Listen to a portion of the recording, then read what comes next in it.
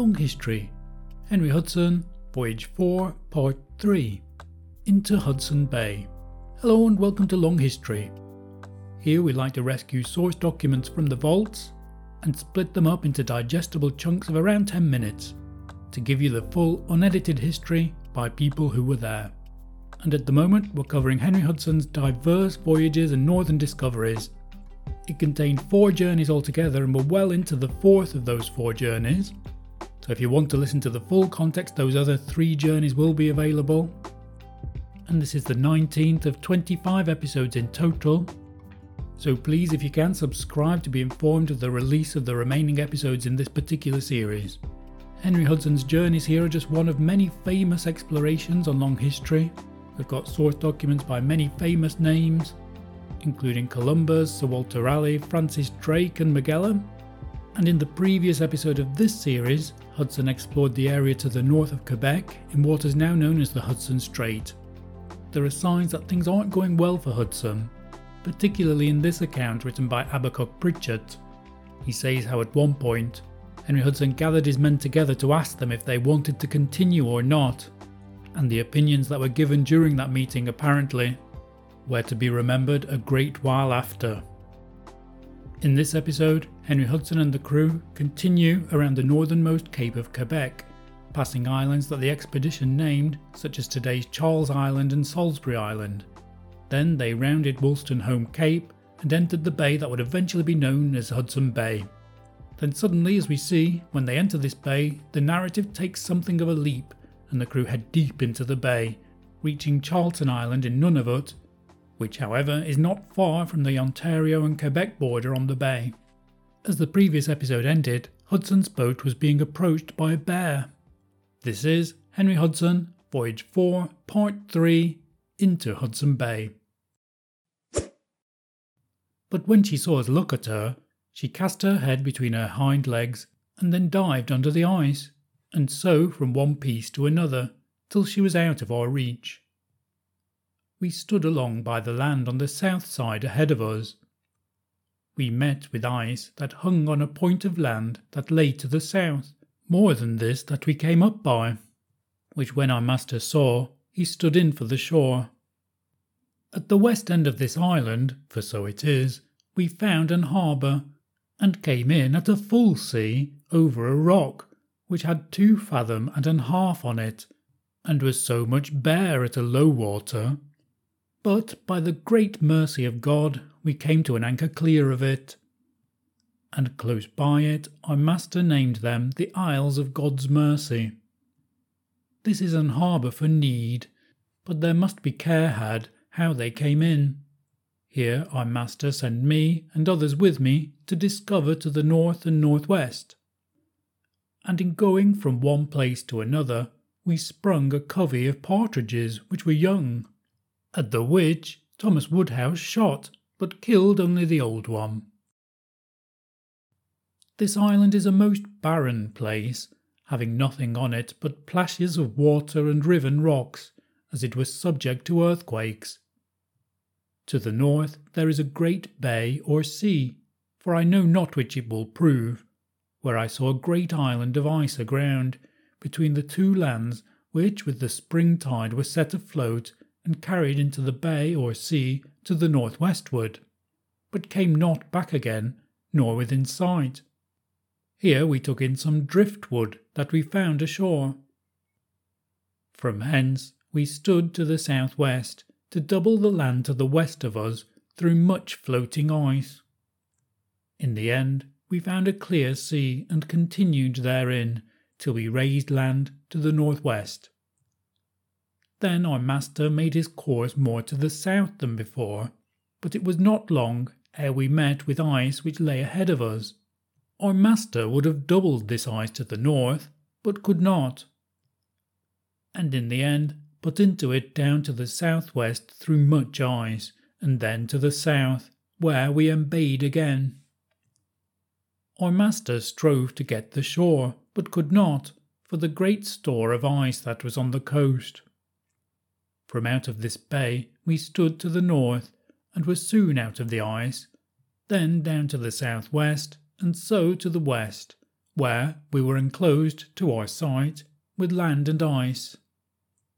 For we had land from the south to the northwest on one side, and from the east to the west on the other. But the land that was to the north of us and lay by east and west was but an island. On we went till we could go no further for ice. So we made our ship fast to the ice which the tide brought upon us, but when the ebb came, the ice did open and make way. So as, in 7 or 8 hours, we were clear from the ice till we came to weather. But only some of the great islands that were carried along with us to the northwest. Having a clear sea, our master stood to the west along by the south shore, and raised 3 capes or headlands, lying one above another. The middlemost is an island, and maketh a bay or harbour, which, I take, will prove a good one. Our master named them Prince Henry's Cape or Foreland. When we had laid this, we raised another, which was the extreme point of the land looking towards the north. Upon it are 2 hills, but one, above the rest, like an haycock, which our master named King James his Cape. To the north of this lie certain islands which our master named Queen Anne's Cape or Foreland. We followed the north shore still. Beyond the King's Cape there is a sound or bay that hath some islands in it, and this is not to be forgotten if need be. Beyond this lieth some broken land close to the main, but what it is I know not, because we passed it in the night. We stood to the north to double this land, and after to the west again, till we fell with land that stretched from the main, like a shower from the south to the north, and from the north to the west, and then down to the south again. Being short of this land, a storm took us, the wind at west. We stood to the north and raised land, which, when our master saw, he stood to the south again, for he was loath at any time that we should see the north shore. The storm continuing and coming to the south shore again, our master found himself shot to the west a great way, which made him muse, considering his leeward way. To the southwest of this land, on the main, there is an high hill, which our master named Mount Charles. To the north and beyond this lieth an island that to the east had a fair head, and beyond it to the west another broken land which maketh a bay within, and a good road may be found there for ships. Our master named the first Cape Salisbury. When we had left this to the northeast, we fell into a rippling or overfall of a current, which at the first we took to be a shoal, but the lead being cast, we had no ground.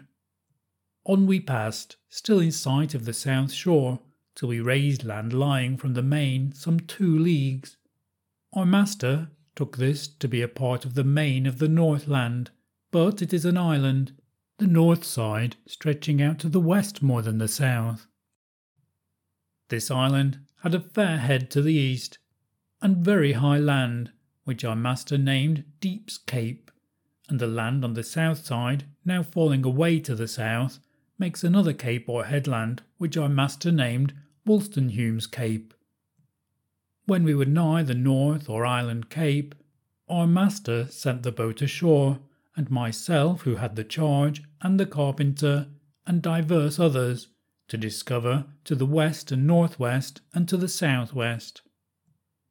But we had further to it than we thought, for the land is very high, and we were overtaken with a storm of rain, thunder, and lightning. But to it we came on the northeast side, and up we got from one rock to another, till we came to the highest of that part. Here we found some plain ground and saw some deer, at first 4 or 5, and after 12 or 16 in an herd, but could not come nigh them with a musket shot. Thus, going from one place to another, we saw to the west of us an high hill above all the rest, it being nigh us. But it proved further off than we made account, for when we came to it, the land was so steep on the east and northeast parts that we could not get onto it. To the southwest we saw that we might, and towards that part we went along by the side of a great pond of water, which lieth under the east side of this hill.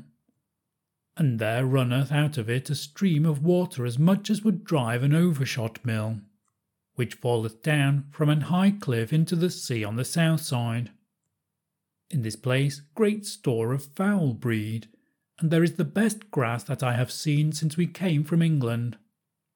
Here we found sorrel, and that which we call scurvy grass in great abundance.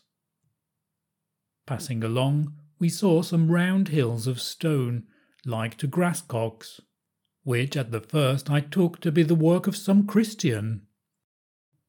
We passed by them till we came to the south side of the hill. We went unto them, and there found more. And being nigh them, I turned off the uppermost stone, and found them hollow within and full of fowls hanged by their necks. Then Green and I went to fetch the boat to the south side, while Robert Billett and he got down a valley to the seaside, where we took them in. Our mass in this time came in between the two lands and shot off some pieces to call us aboard, for it was a fog. We came aboard and told him what we had seen, and persuaded him to stay a day or two in this place, telling him what refreshing might there be had. But by no means would he stay, who was not pleased with the motion. So we left the fowl, and lost our way down to the southwest, before they went in sight of the land which now bears to the east from us, being the same mainland that we had all this while followed. Now we had lost the sight of it, because it falleth away to the east after some 25 or 30 leagues. Now we came to the shallow water, wherewith we were not acquainted since we came from Iceland. Now we came into broken ground and rocks, through which we passed down to the south. In this course we had a storm, and the water did shoal apace. Our master came to an anchor in 15 fathoms water. We weighed and stood to the southeast, because the land in this place did lie so. When we came to the point of the west land, for we now had land on both sides of us, we came to an anchor. Our master sent the boat ashore to see what that land was, and whether there were any way through. They soon returned, and showed that beyond the point of land to the south there was a large sea. This land on the west side was a very narrow point. We weighed from hence, and stood in for this sea between the two lands, which, in this place, is not 2 leagues broad down to the south, for a great way in sight of the east shore. This account was written by a man called Habakkuk Pritchett, and it gives us a particular point of view, not least telling us when there are disagreements with the master, Henry Hudson. They tried, as they say, to persuade him to stay a day or two in this place, telling him what refreshing might there be had. His reply, however, was that by no means would he stay, and even these hints of disagreement are quite telling when in the previous 3 journeys there were no disagreements at all.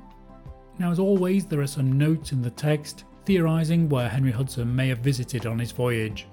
The place where they found that store of fowls seems to have been around Wolstenholme Cape, that's on the very northern tip of Quebec, and apologies for all my pronunciation here, but the point where they say they had land on both sides of us is said to be between the mainland and Charlton Island in James's Bay, which, if I'm right, is in the very southern tip of Hudson Bay.